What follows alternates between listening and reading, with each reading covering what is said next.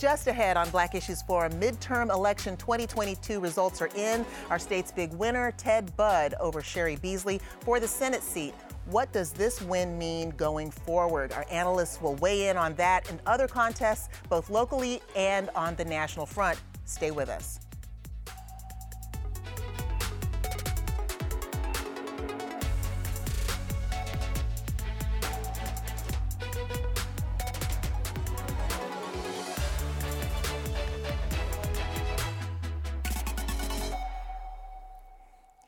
Welcome to Black Issues Forum. I'm Deborah Holt Noel. The political ads for midterm election 2022 have come to an end, and the results are in, most of them anyway. We're going to look at some of the key races and results both nationally and locally. One in particular that was both local and national. North Carolina was a state to watch as we had potential to be one of 4 seats Democrats needed to gain control of the Senate, but that seat went to Republican Ted Budd, who won 50.7% of the vote. It was a close race with opponent Cheri Beasley taking just 47.1%. As of this recording, some of the national races are still too close to call. Let's talk about it. I want to welcome Mary C. Curtis, host of the Equal Time podcast, political analyst Steve Rao, head of the Forsyth County GOP Harold Eustache, and grassroots organizer and student at UNC Chapel Hill, Greer Webb. My apologies. So excited to have all 4 of you here today. Before we get to the Senate race, were there any surprises? And if so, what was the biggest? Mary, let me open with you. I think the biggest surprise, and I think pollsters will be looking at their data as well, is that Republicans had been bragging about a big red wave, if not a red tsunami, sweeping over politics, big gains in the Senate and House they were expecting. And it was more like a red puddle. They look, right now, we don't really know. It's up in the air who will control the House and the Senate. But if they do control the House, which it looks like it may be likely, it will be by just a few seats. And as far as the Senate, we should be glad we're not in Georgia, because you'll get a lot more ads, because that is race between Herschel Walker and Reverend Raphael Warnock has gone to a runoff. So I think that's the biggest surprise. And I think it gives us an insight into the American people. People said, what will it be? Inflation, crime, abortion, threats to democracy. Well, the thing is, it was all of those things. It was, and it did give insight into who Americans are, what we care about, and what we're going to be thinking about going forward. Steve, your thoughts, surprises? Well, the biggest surprise of the night, on a positive note, was North Carolina State Senator Wiley Nickel, in the midst of millions of dollars of attacks from a MAGA warrior, Bo Hines, who was backed and endorsed by President Trump. Senator Nickel won. He ran a really great campaign and turned out a lot of independents and moderate Republicans and Democrats. And so he's going to be the newest member of the North Carolina congressional delegation. So that was the first surprise. And then the second one, that it wasn't a red wave. I would call it a red trickle. But I think, and it wasn't a surprise that, well, it was a bad surprise of the North Carolina Senate getting a supermajority back. They held off the House by 1 seat. But it ruined my night to know that the Supreme Court will now be controlled by the Republicans. So this isn't being talked a lot, but big changes in North Carolina, and hopefully today we could talk about why that was, why the Democrats, lost big seats, which will affect the future of the state. And I think it's with the messaging and things like that. We'll get to some of that. Harold, surprises. I mean, everyone's talking about the lack of this big red wave, but it still wasn't a big blue wave either.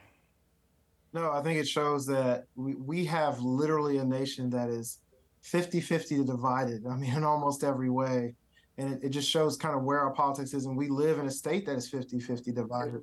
I think one of the things, to think about from North Carolina's perspective is from North Carolina Republican Party was to get Ted Budd elected and to also get our judges elected. So from that perspective, the GOP was successful in North Carolina. I do, there was this push to get a supermajority in both the House, the General Assembly, and the Senate, but we weren't able to do. I think there was 1 seat we didn't get in the North Carolina House. But it was a decent night for Republicans. I think nationally, it was a trickle. It was not a wave. I think it was surprising to see how close some of these races were, particularly like Wisconsin and even Pennsylvania losing for Republicans. The bright spot was Florida for the GOP, but overall, it just shows a divided nation. Very. Yeah, a divided nation, but as you said, a split nation. And I think that we got to see that young people came out to vote, right, Greer? Surprises, thoughts about your group, your constituency? That's exactly right, Deborah. It's great to be on with you again today. Thanks so much for having me. Mary called it a red puddle nationally, Steve, a red trickle. I think that it was very much so here in North Carolina, particularly a bit of a red river, and that was different than the national narrative. I think, as you mentioned, Deborah, there were some really good surprises for me. There were so many young people that turned out across the nation. Maxwell Frost, 25, a young person of color in Florida who will become the United States Congress's first Gen Z representative. I think that's awesome and amazing. One quick surprise for me, being a Wake County native, is Wake County Sheriff-elect Willie Rowe. I think he beat Donnie Harrison, who was the former Wake County Sheriff. Willie Rowe is a Democrat and a man that I think is committed to decency that will do great things for Wake County. And that was a bit of a surprise to many. I think all in all, though, young people really showed that we have a lot to say. Here in North Carolina, our trends when it comes to young voter participation were actually down compared to the nation. And so that's something I'm sure we're going to talk about today, something that I'm looking into very heavily. But I was very proud of the peers that I talked to and engaged with this election. They voted, they were passionate about issues, and they made their passions known to candidates across the board and across the state. Very well. And now let's get to the Senate race and what went right, what went wrong for Cheri Beasley. What would you say, Mary? She ran a good race. She was leading in the very beginning with regard to her fundraising, and then things changed. Well, she was leading in personal fundraising. I think there'll be a little bit of second guessing on the part of national Democrats. Of course, Jeff Jackson, who now is a member of the House, newly elected with that new seat, stepped aside so she could run. But then again, we didn't see some of the big push from the national Democrats. We didn't see someone like an Obama come in. And that's because they were, of course, protecting their incumbents and putting a lot more resources into high-profile races in Pennsylvania, in Georgia, in Arizona, in Nevada. But it's red and blue, and it seems like there's a rural-urban divide here. And you see many of the cities and early voting going for Cheri Beasley, and even though she visited all of the counties around here. And so I think that's a piece of it. She's an African-American woman. Of course, that's going to be a big piece of it. In North Carolina, it would have been making history. And it's interesting, though, because the open seat was Richard Burr, who was a little more unpredictable as a Republican. He did vote for the second impeachment.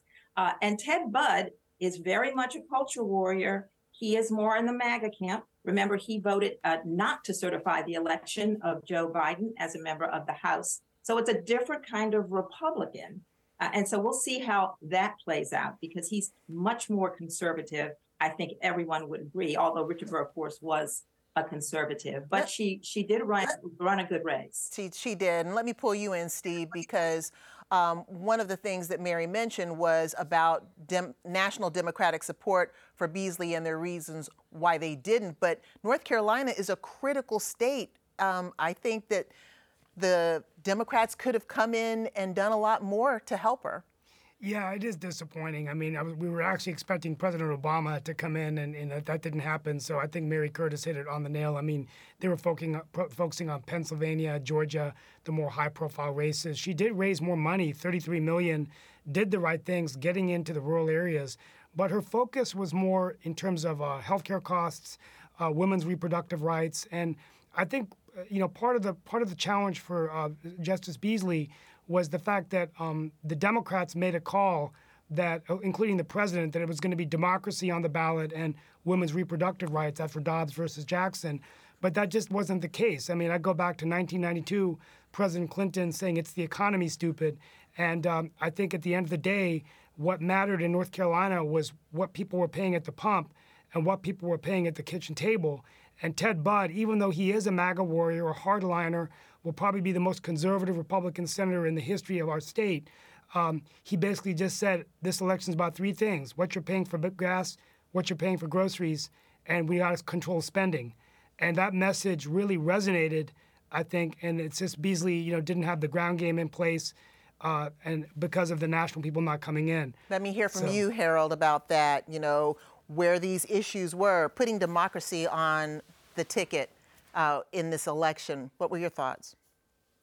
Well, that democracy on the ticket line that's more of a Democrat line, and certainly it plays to the base, I think, for the Democratic Party. But I think as far as independent voters, I really do think it was about the kitchen table issues, especially in North Carolina, the reopening of schools, the sort of economic stuff. I think that's where North Carolina voters are the most, and so that's the fighting ground for it. I think it's interesting to me because you would think that Cheri Beasley is really a perfect candidate in a lot of ways for the North Carolina Democratic Party to have put somebody up for Senate.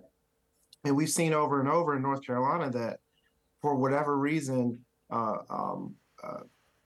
Black candidates at that level have not been successful. And it's just something that I think we all need to look at and figure out why, because, ultimately we are a significant portion of the voting bloc here in North Carolina.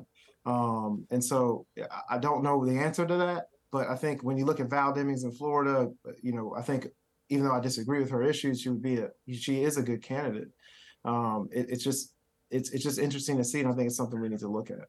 And I would like to look at just what all of this means for us as a nation. Greer, let me get your thoughts on this. We're still awaiting the results of some pivotal races. Where are we, would you say, and what's at stake?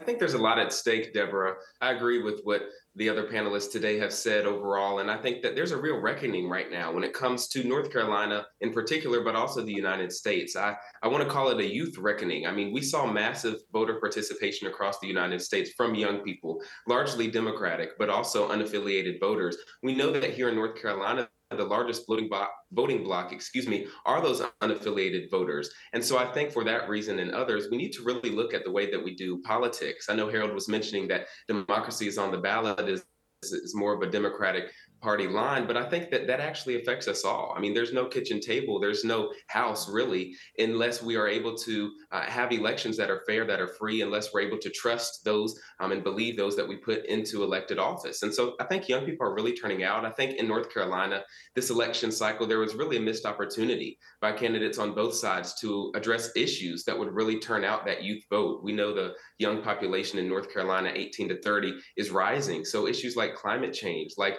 gun control, like college loan and debt forgiveness. I mean, we see that President Biden in August signed the Inflation Reduction Act. Young people care about that. We want to be safe in our schools. We want to be able to learn freely on our college campuses. And we also want to make sure that we're not leaving too big of a footprint on our environment and that we're able to sustain this climate and our globe going forward. And so I think there's a real chance for North Carolina to step up to the plate to appeal to young voters. And we're seeing the difference that made nationally, Deborah, if I could, in places like Pennsylvania, in places like Georgia, we'll see with the runoff election for Senate, but in places like Nevada and Arizona, where they are still counting votes and going through that democratic process, young people and people of color are going to play a very vital role, I believe. And it's time for North Carolina to really jump on that wave as we move forward.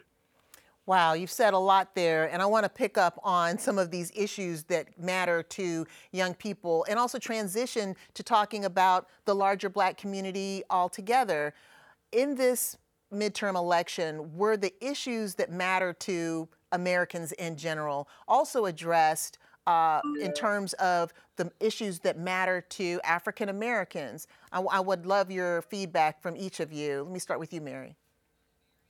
Yes, well, I all of these overall issues that all of the panelists have been talking about and the divisions of Americans, I really touch on in quite a few of my columns at Roll Call, because I think African Americans do feel a little bit threatened when they see at the end of these campaigns so many candidates leaning into fear, saying crime as sort of equivalent to the Black criminals are going to come out to get you, as opposed to looking at the criminals on January 6, 2021, who were beating up police officers. And they feel that actually how people treat one another, bare decency. These really are important issues to African Americans when they see these voting laws coming that will restrict their voting ability, when they see Governor Ron DeSantis eliminating districts, majority minority districts that mean less representation, and arresting people, former felons, for voting when they didn't even know that they weren't supposed to vote. This is to put out fear and intimidation. So this is a big issue, as well as all of the kitchen table issues. And I do believe that Black voters are very nuanced in the sense of, yes, we want not to have crime, but we also want criminal justice reform so that we all are treated well and people aren't treated as perps. So I think, yes, we are looking overall at the issues, but we also are worried that in this new divided, it's not new, but in this divided country where people see more and more at each other's throats, that they will realize that American democracy isn't zero sum. Immigrants aren't here to hurt you. We aren't here to take what you have. And they are paying attention. Thank you, Mary. Steve, she mentioned some of these issues, and so did Greer, that matter to young people, that matter to Black people. And inflation, as you mentioned a little bit earlier, it's the economy, stupid. If we take a look at the economy as that driving factor that, kind of was at the backs of people's minds as they were making their decisions at the poll, inflation was absolutely an issue. And there are a number of factors that the Democrats are saying, were behind inflation. What would you say was really driving inflation up, and could Democrats have done anything about that? Well, I mean, I think that whenever you have the Republican theory is that just too much money coming in the system and oversupply of money and a lack of goods, and so any economist will tell you when you have that situation, you'll have inflation. But let's not forget, we were on the heels of a pandemic, and this wasn't a Democrat or Republican issue. So I think it's unfair to just make the Democrats feel like they're responsible for inflation. The fact of the matter, though, is that the president has had things that he has gotten done that could eventually create more jobs and reduce logistics costs, for example, like the ARP plan, which is investing billions of dollars in broadband, doing a lot to build the bridges and roads in our country, the Inflation Reduction Act, which would actually help people reduce healthcare costs, cap the price of insulin, $35 for seniors, affordable healthcare for more Americans. So all of these things are important to counter the inflationary costs that folks are facing, so that they're paying less for healthcare, student loan forgiveness, reducing debt for kids that are going to school, for young people particularly, right? But I think, Deb, the problem was that there's been so much going on every day from the White House that they haven't been able, the president, I don't think, has done a very good job communicating to the American people, this is how what I'm doing is going to help you during these inflationary times. That's exactly it. That's exactly it, because even amongst the people who I talk to, they're saying, well, what did the Biden administration do for Black people? And I say, well, have you been paying attention? Well, he invested $3.7 billion in historic Black colleges and universities. He did put forward the George Floyd Act, which didn't pass, right? It didn't pass, so I guess that's what... But yeah, it's got to be. But the last thing I'll say is that we have to quit assuming Black voters are different than any voters. They're going to want to see, results for what's helping them in their pocketbooks, and of course, concerns about lack of progress in legislation for voting rights, criminal justice. These kinds of things are going to be why they are not coming out, and that's what they're saying. So hopefully that'll change. Harold, what are your thoughts on the impact of inflation in the economy and how voters actually reacted at the polls? I think it's important what Steve said at the end here is that Black voters aren't, are not any different than any other voters. Of course, there are some specific issues to us, but mostly it's about what's going to affect our family the most, what's going to affect us the most, the issues around the economy,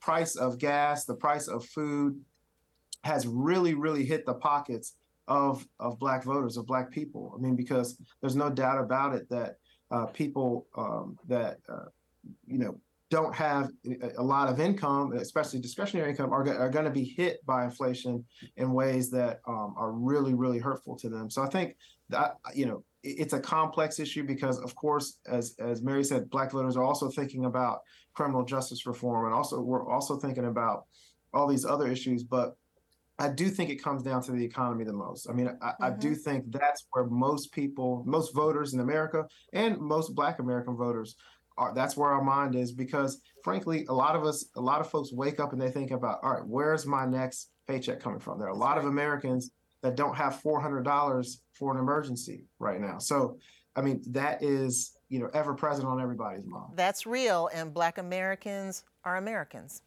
have many of the same concerns. Greer, here in North Carolina, how much of what we've seen, you think, so far is a factor of the issues that the voters are thinking about versus these district lines and political maps? We always talk about turnout, but political maps have an impact. Political maps definitely have an impact. That's why I think redistricting is so important. And, it was unfortunate that we saw the results we did. To me, at the North Carolina General Assembly level, we'll see how that impacts maps here and voter turnout. I do want to say, the show is called Black Issues Forum. It's important that we talk about Black voters and the issues that matter to us. I think here in North Carolina in particular, again, we're seeing a growing divide between urban and rural areas, especially when it comes to young people, college, and those that maybe didn't choose to attend a four-year traditional college. And so I think it's very important between voters that are affiliated with the party and not affiliated with the party. We need to make sure that we're presenting candidates and wide-ranging plans that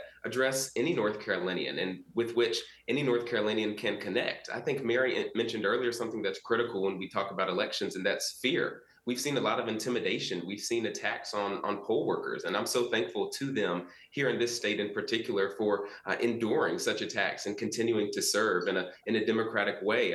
Just to shout out some of the groups that are doing that protection work, you have Black Voters Matter, you have Lamisha Whittington, who's a guest often on this show, of Advanced Carolina, the North Carolina Black Alliance. And so I think it's very critical that we continue to support one another. To Harold's point, I would push back a little bit, I guess, in general to the narrative that, Black folks or Black voters didn't turn out. And this wasn't necessarily Harold's point alone, but Black people actually did turn out in historic numbers in this election, especially when it comes to Democratic Party candidates. You see that in Georgia, you see that in other places as well, in New York, that Black men and women are actually voting in great numbers. And so it's not that we don't vote, it's that we need to continue to prioritize issues that affect young Black voters in general. And I think, some of this polling, Deborah, this is another conversation, but we need to change the way we do that. Young people are just not going to pick up the phone. We don't have house phones. So maybe we need to switch some of this polling to TikTok or Twitter. I'm not sure. But young people do have a lot of issues, and I feel like there are better ways to address them. I'm looking forward to doing that and doing my part here in North Carolina.